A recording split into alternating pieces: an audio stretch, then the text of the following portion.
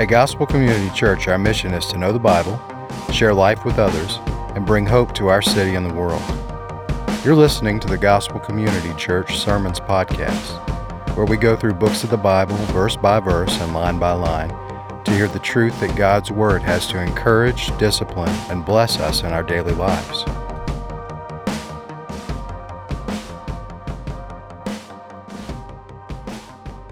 Good morning. For those of you who don't know me, my name is Kurt McDonald. I'm one of the pastors here at the church, and this morning is my great honor to bring to you God's holy, inspired, and inerrant Word. May He add His blessing to it. Let me begin with a question this morning. What would you do if you had unlimited resources? What would you do if you had unlimited resources? Where would you go? Are you thinking about that vacation right now? Where would you go? Who would you take with you, if anyone, for the introverts in the room? What type of food would you eat? I mean, what if somebody handed you a card, a credit card, and that credit card has no limits, every purchase is always approved, and you never have to pay it back? What would you do? So to put it in our vernacular, it'd be like, what would you do if you won the lottery? You know, everybody says, well, you know, we were going to Disneyland. I'm talking about the amount of resources you could buy Disney.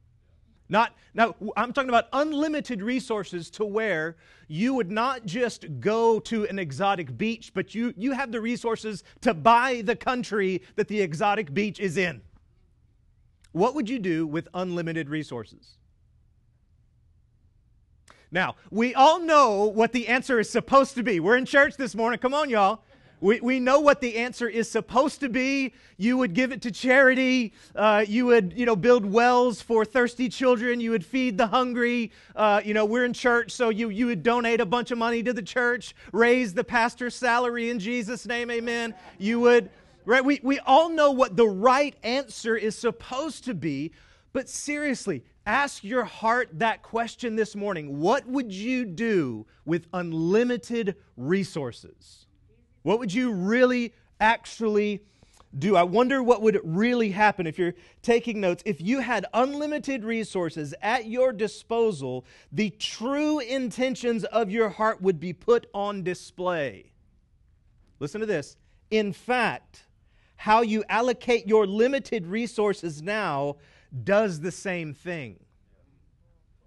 So obviously, the only thing that unlimited resources would do would be to turn up the volume of your heart. That's all it would do. It would just show even more. But what's going on is you're doing the same thing with the limited resources that you have. If you peel away the labels on our designer clothes, if you take away the expensive price tag on our cars, if you look past the zip code that we can afford to live in, what you will see is that for most people, they are trying to buy control. Listen to me. What most of us are trying to do with our resources is we are trying to buy control. What do I mean? Let me explain what I mean. If I can control where I buy a house, then I can control what school district my kid goes to. Do you see how we buy control? Or if I can buy this particular house in this particular neighborhood, then you can also control what type of neighbors you have around you, what their socioeconomic standing is. If I can buy this house, if I can purchase it, then that allows me to control how safe my environment is. If I can buy a car, that allows me to control where I go and how fast I get there. If I can control my food, what I purchase, it allows me to determine whether I'm healthy or unhealthy. It's all about buying control. That's what we're trying to do with our finances, with the things that God has placed in our hands. Now, if you can pay for a computer or a cell phone, then you have crazy control on the environment around you. I mean, just imagine the amount of control purchasing a phone or a computer does. You can literally control the arrival of almost anything to your front door. I mean, Amazon will just bring it, and you can control that with your phone. I mean, it's insane the amount of information that we can now control because we have purchased it. We can control the information that comes to us, when it comes to us, how it comes to us. It's insane the amount of things that we are trying to control in our environment. The truth is, we are trying to buy control. Mark this, church family. One of the main problems middle to upper class, suburbanized, and comfortable Christians face is the illusion that ultimately we are in control. This is the problem that we face, church family. I'm talking to y'all. I'm talking to me. Because we have the ability to control so much in our own environments, to control so much in our own lives.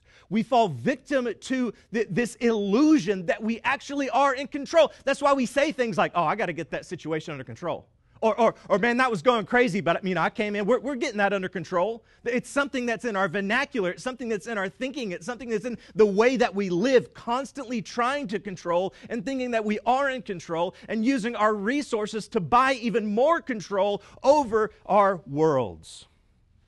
Here's the truth, church family. We are responsible for what God has placed in our hands, but we are not in control.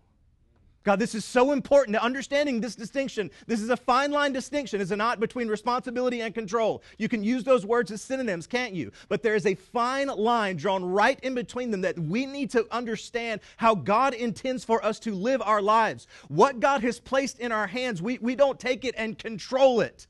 We are responsible for it, but we do not control it because God is the one who is in control. If you think you are in control, then you are owed everything that you have.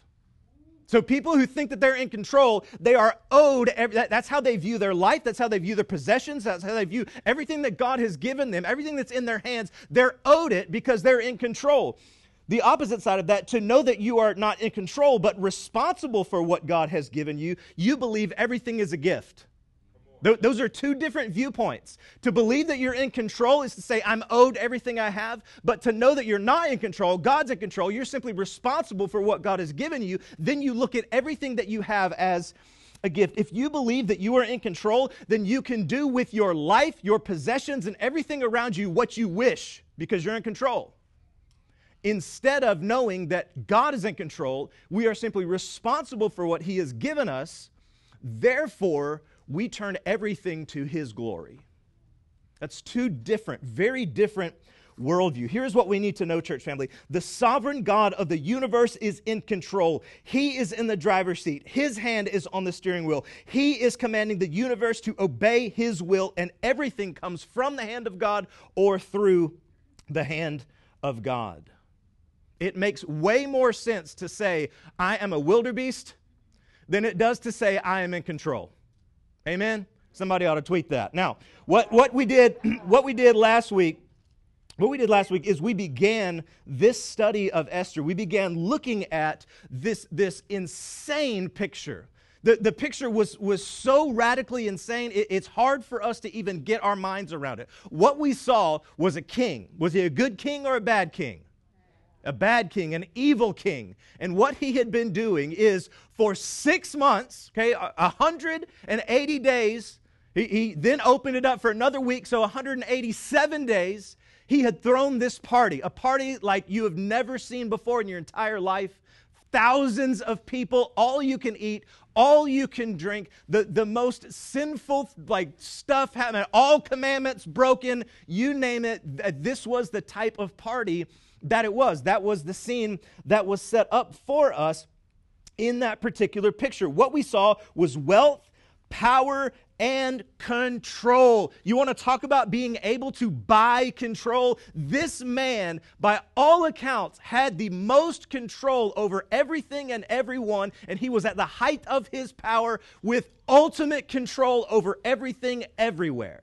That is the scene which we saw. Now, what's going to happen in our text today is that facade of control is going to be destroyed. How's the facade of control destroyed? Vashti says, She tells the king, who is supposed to be and have hold ultimate control, she says, "Nuh-uh, I ain't coming." He says, "I want you to come to the party." She says, "I ain't coming to the party."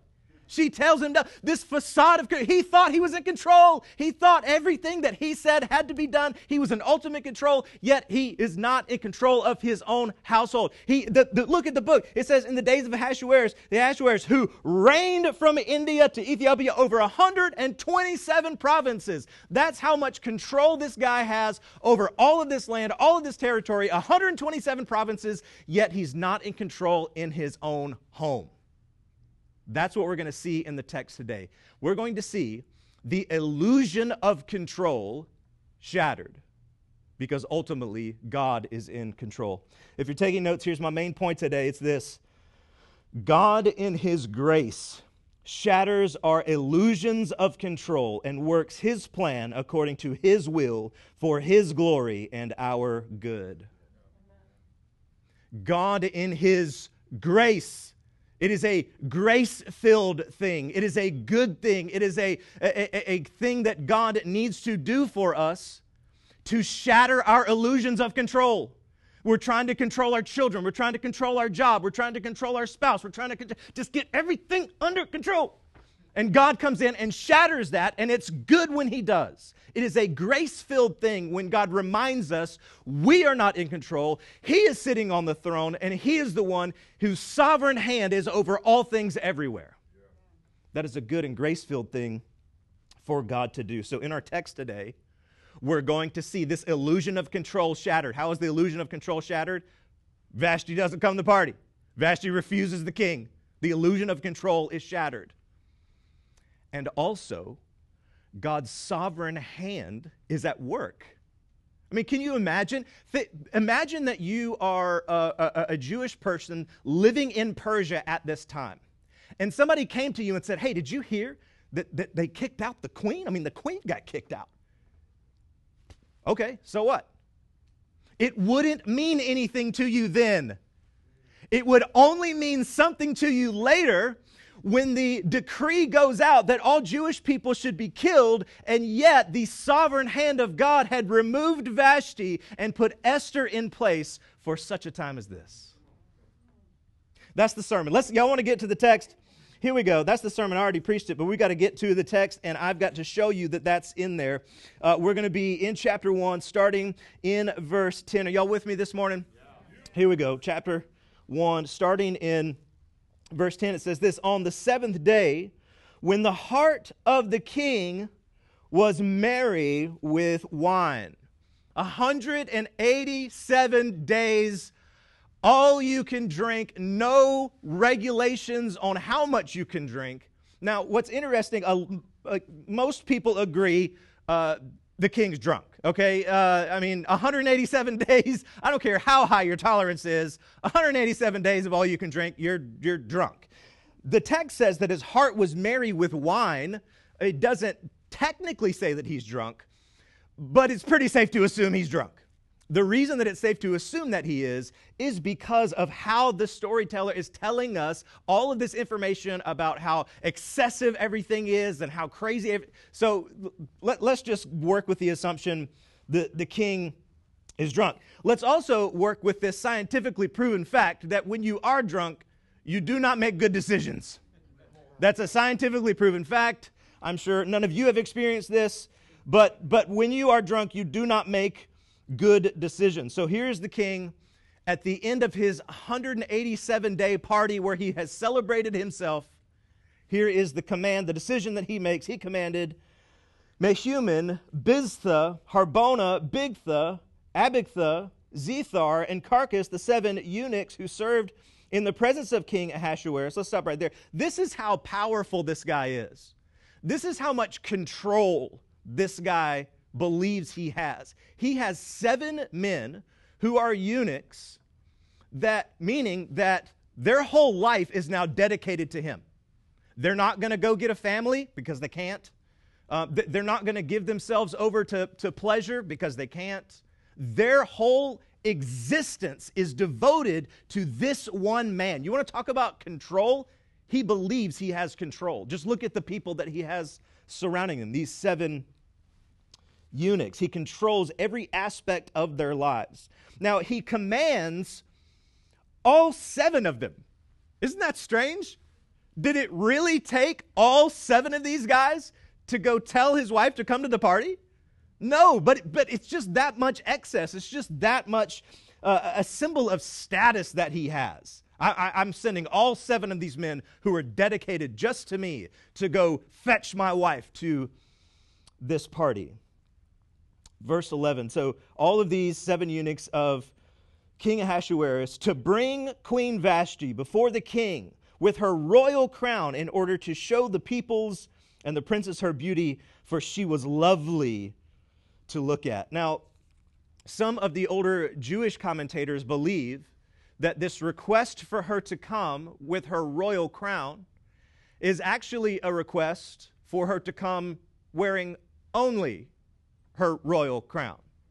Now, it doesn't necessarily say that in the text, but the intent, his intent is clear on why he wants her to come to the party, in order to show the peoples and the princes her beauty, for she was lovely to look at. He wants to parade her, to exercise his control over her in front of all of these men. This was supposed to be the grand finale. I mean, do you remember what this whole party is about?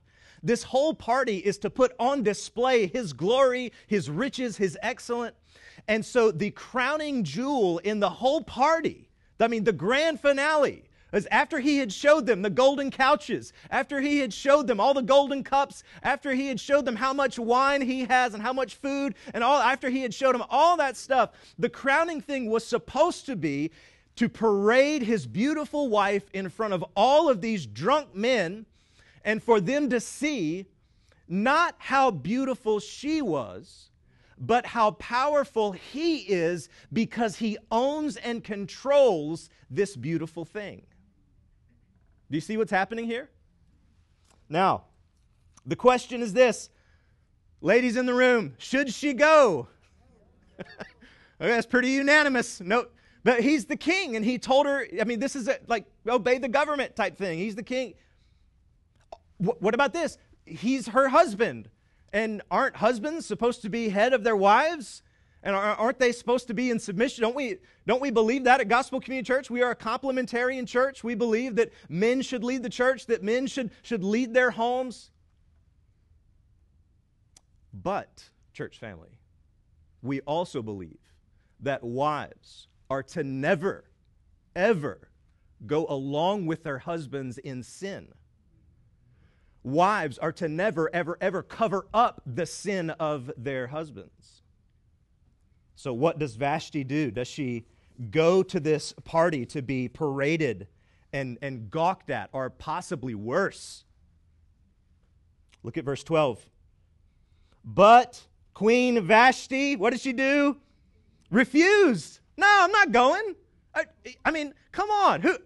Of course I'm not going to go. Like, who would go to this? Who's going to say yes to this? No, I'm not going to be paraded in front of 15,000 troops and officials who are drunk, and my husband is drunk too. No, and Vashti refused to come at the king's command that was delivered by the eunuchs.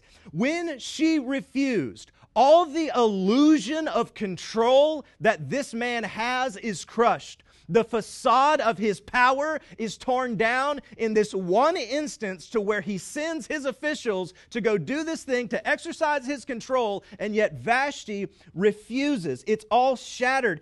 All of his self-importance is reduced to rubble.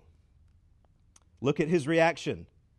At this, the king became enraged, and his anger burned within him. This is so typical. This is so typical, church family.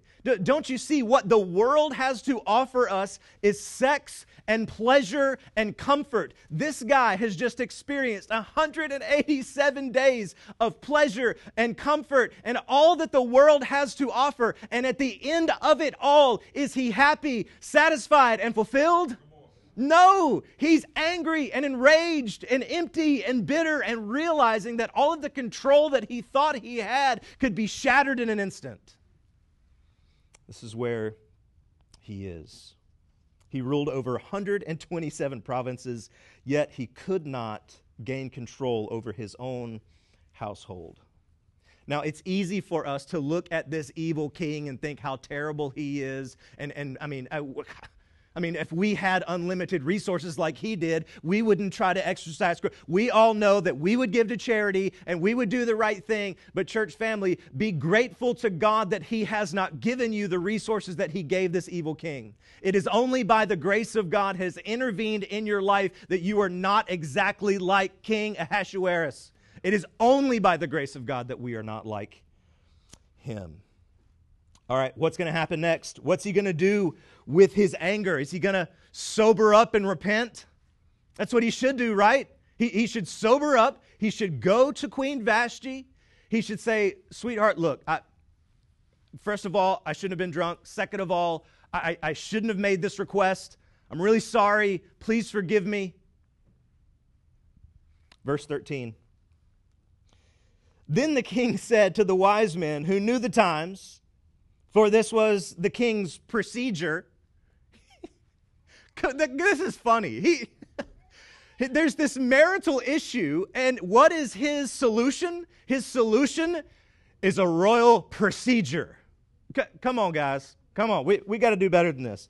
Then the king said to the wise men who knew the times, for this was the king's procedure towards all who were versed in the law and judgment, the men next to him being Karshena, Shethar, Admatha, Tarshish, Meres, Marsena, and Memucan, the 7 princes of Persia and Media, who sat in the king's face and sat first in the kingdom, according to the law, what is to be done to Queen Vashti, because she has not performed the command of the king of Ahasuerus delivered to the eunuch. So instead of handling his own business, what he does is he gets some officials, not one official, not 2 officials, not 3, not 4, but 7 officials to handle his marital issue. He gathers these men. In addition, he takes himself so seriously that he even talks in the third person. Did you see this? According to the law, what is to be done to Queen Vashti? Because she has not performed the command of King Ahasuerus. Do you see what's happening? His illusion of control is being shattered, and this is his reaction. His illusion of control is being shattered, and so something must be done. He believes, I am in control of my world. I am in control of my universe. I have this under control. And the queen's disobedience threatens my control. Therefore, something must be done.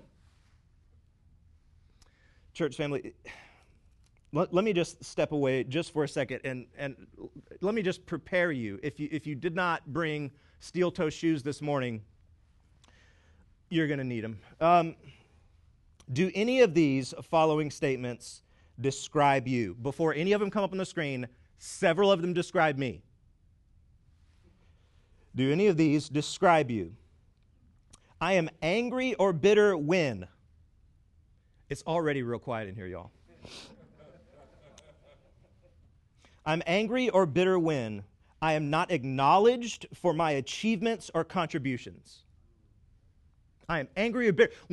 Didn't they see what I did? Don't they know who I am? Ooh, I can't believe they did that.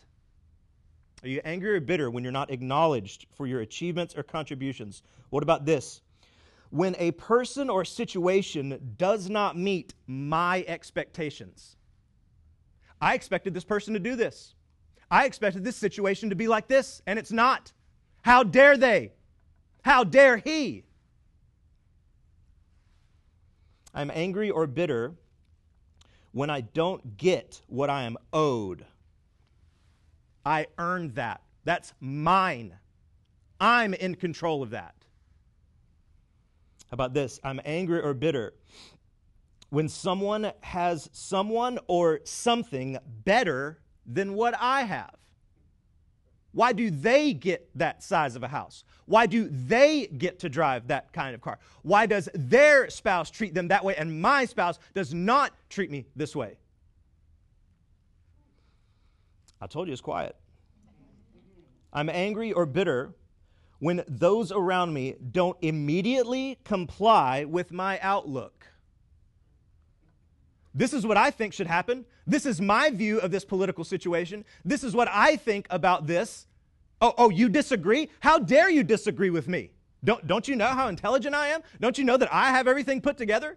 How dare you disagree with me? You get angry or bitter when someone doesn't immediately comply with your outlook. Here's another one. I'm angry or bitter when those around me do not immediately comply with my outlook. That was the last one. Here's what I want us to see. Listen to this. The reason you are angry or bitter is because those things threaten your illusion of control. Every single one of those things that we just listed is a way that threatens your illusion of control. To think that you're in control of that situation, that you're in control of that relationship, that you're in control of that thing going on at your work. And when those things happen to you, you are angry or bitter because your illusion of actually being in control over those situations is being threatened. That's why you're angry, and that's why you're bitter. I need to get back to the text before y'all fire me. Verse 16.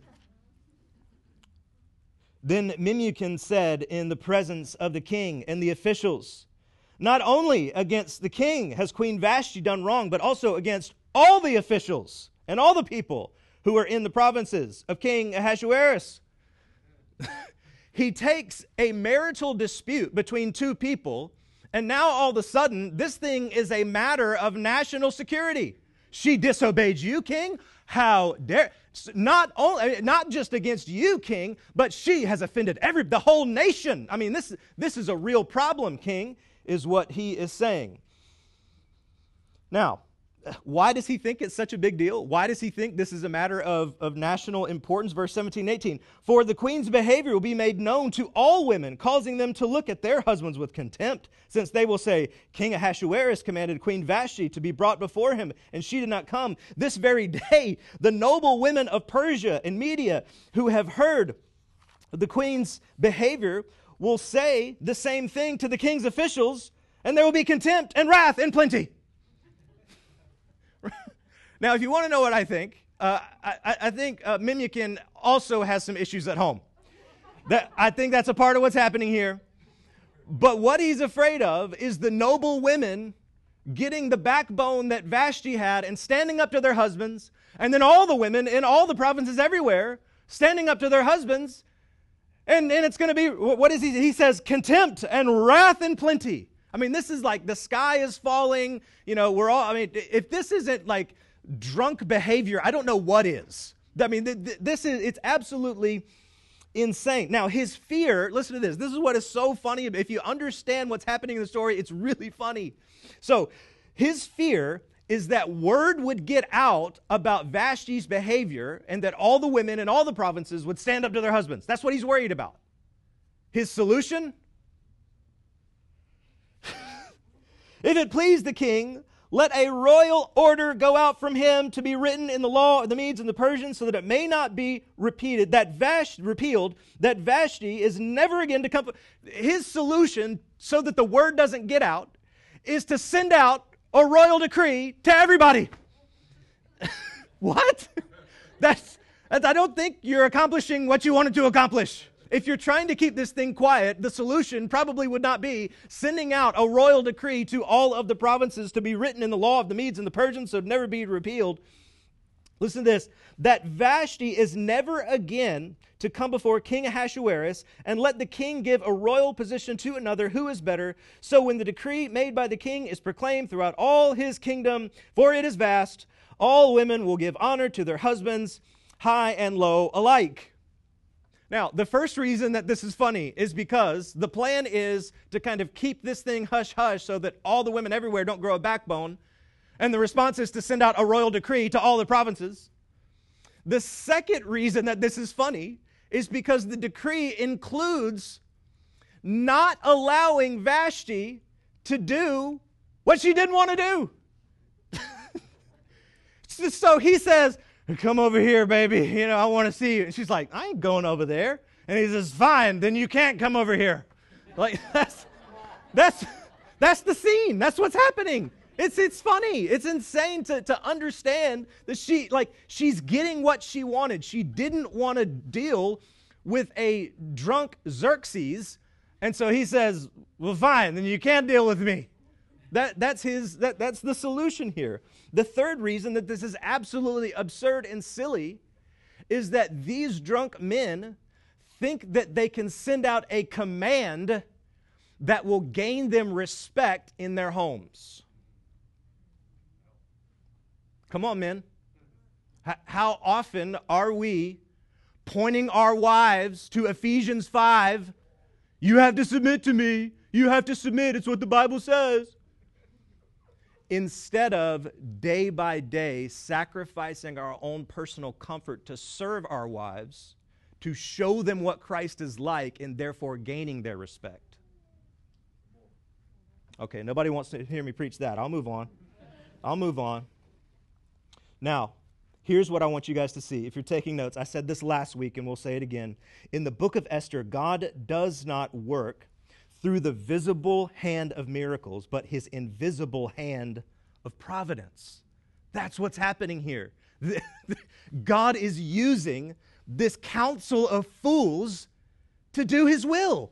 I mean, that's how powerful God is. He can use a council of fools to execute his judgments. If the king is sober, then maybe he would not have made this ridiculous request to parade his wife. If Vashti would have been in a different state of mind that day, maybe she would have complied to it. Memucan would have had half a brain, then maybe he wouldn't have made such ridiculous suggestions. And if the king could think for himself, maybe he wouldn't have agreed to this ridiculous idea. So this is so important. If you want to understand the sovereignty of God, what I'm about to say next is so important for us to understand. God did not cause or stop Xerxes from getting drunk. This is so important. God did not cause or stop Xerxes from getting drunk. God did not cause or stop him from seeking to exploit his wife. God did not cause or stop him from getting bad counsel. God did not cause or stop him from kicking his wife out of the Persian Empire, but God used every single one of those actions to execute his will. That's how God does. If you're taking notes, the Bible teaches God's sovereignty and human responsibility. This is how the Bible presents it to us. It shows us that God is sovereign over all, yet he is never wicked or evil in any of his doings or dealings. He is sovereign over all, yet he is never evil, wicked, or sinful in his doings or dealings. He controls everything to its final extent, and humans are responsible for every single action, sin that we walk in. Pastor Kirk, how do those two things go together? That seems very contradictory. I don't know. I'm just telling you what the Bible says. Verse 21 and 22. This advice pleased the king and the princes, and the king did as Memucan proposed, and sent letters to all the royal provinces, to every province in its own script, to every people in its own language, that every man be master in his own household and speak according to the language of his people.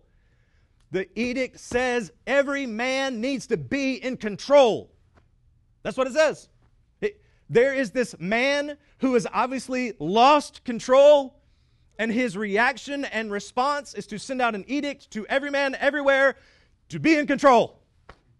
Do you see how ridiculous this is? Do you see how silly this whole scene and situation is? Every man, and what's interesting, that every man be master in his own household and speak according to the language of his people. So this is a multicultural kingdom, is it not? I mean, it's a very vast kingdom. It's a multicultural kingdom. And so the language of the man in the house is what's most important. Even if the wife speaks a different language, doesn't matter. He is to say and proclaim that he is in control of his house in his own language. That's what he wanted them to say. Again, if you're taking notes, jot down Proverbs 21:1. It says this: the king's heart is a stream of water in the hand of the Lord. He turns it wherever he will. You know what that means for us, church family? It means that when everybody is freaking out about government, when everybody's freaking out about the election, guess what? God's hand is able to turn the hearts of kings like a stream. Now, this passage, if we understand it rightly, should bring us great peace and great hope. If we understand this passage rightly, it should bring us great peace and great hope. Again, imagine yourself being a Jewish person living in this Persian Empire during this time and hearing that Queen Vashti gets kicked out, and it doesn't even register in your mind. Okay, who cares what pagan kings do in faraway lands? I don't care. And yet, we know what happens in the story. A decree gets sent out that all Jewish people should be killed. And all of a sudden, you're looking to this government who now has a queen in place who is Jewish and who will fight for you and for your people.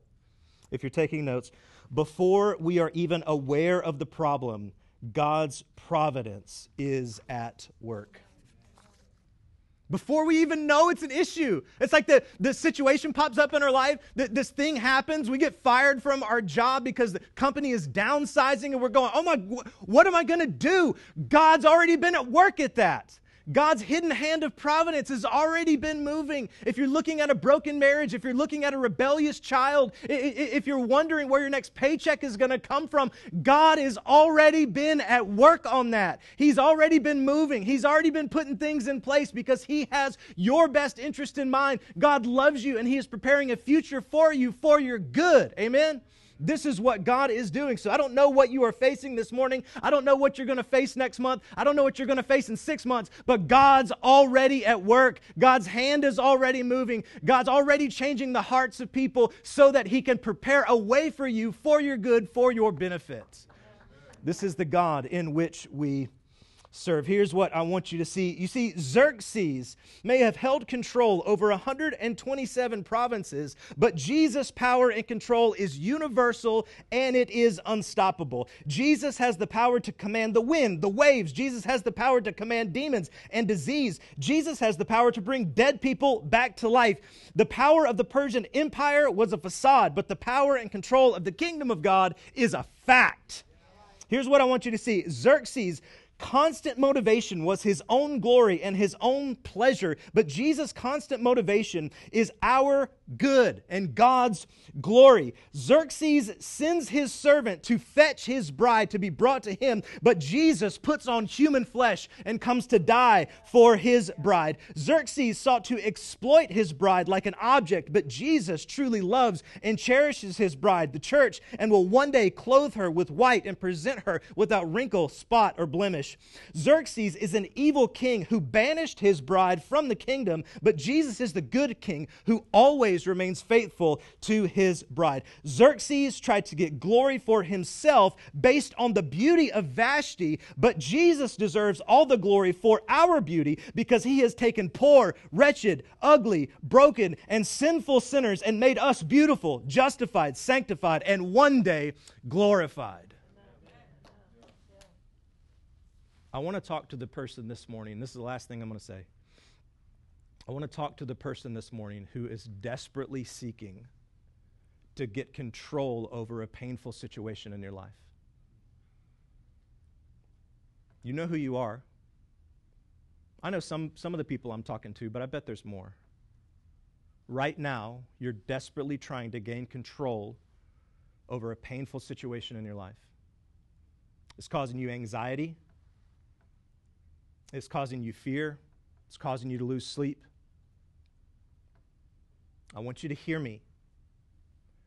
God is in control. God is in control of that situation. And what He is requiring from you right now is not that you gain control, but that you give over to Him your trust. That's what it's about. This struggle for control centers in a place where we do not trust God. We do not trust His plan for our past, what happened to us. We do not trust Him for our future. We do not trust Him with our children, and therefore that's why we're trying to gain control, because we do not trust. I call you to repent this morning. turn that situation over to God and ask Him to give you, through the power of the Holy Spirit, the ability to trust Him. Let's pray. Lord, I pray for the person I was just speaking to. Send your Holy Spirit now in a powerful way to touch their heart. Lord, I pray that the anxiety of trying to gain control over that situation would wash away right now. I pray that the fear would wash away right now. And Lord, your Holy Spirit would send them a sense of safety, of hope for the future, all basing in a trust in you and your plan and your will for their life. Would you do that miraculous work now in the hearts of the people of Gospel Community Church? We praise you, King Jesus. We ask all these things in that same name, the mighty, powerful name of Jesus.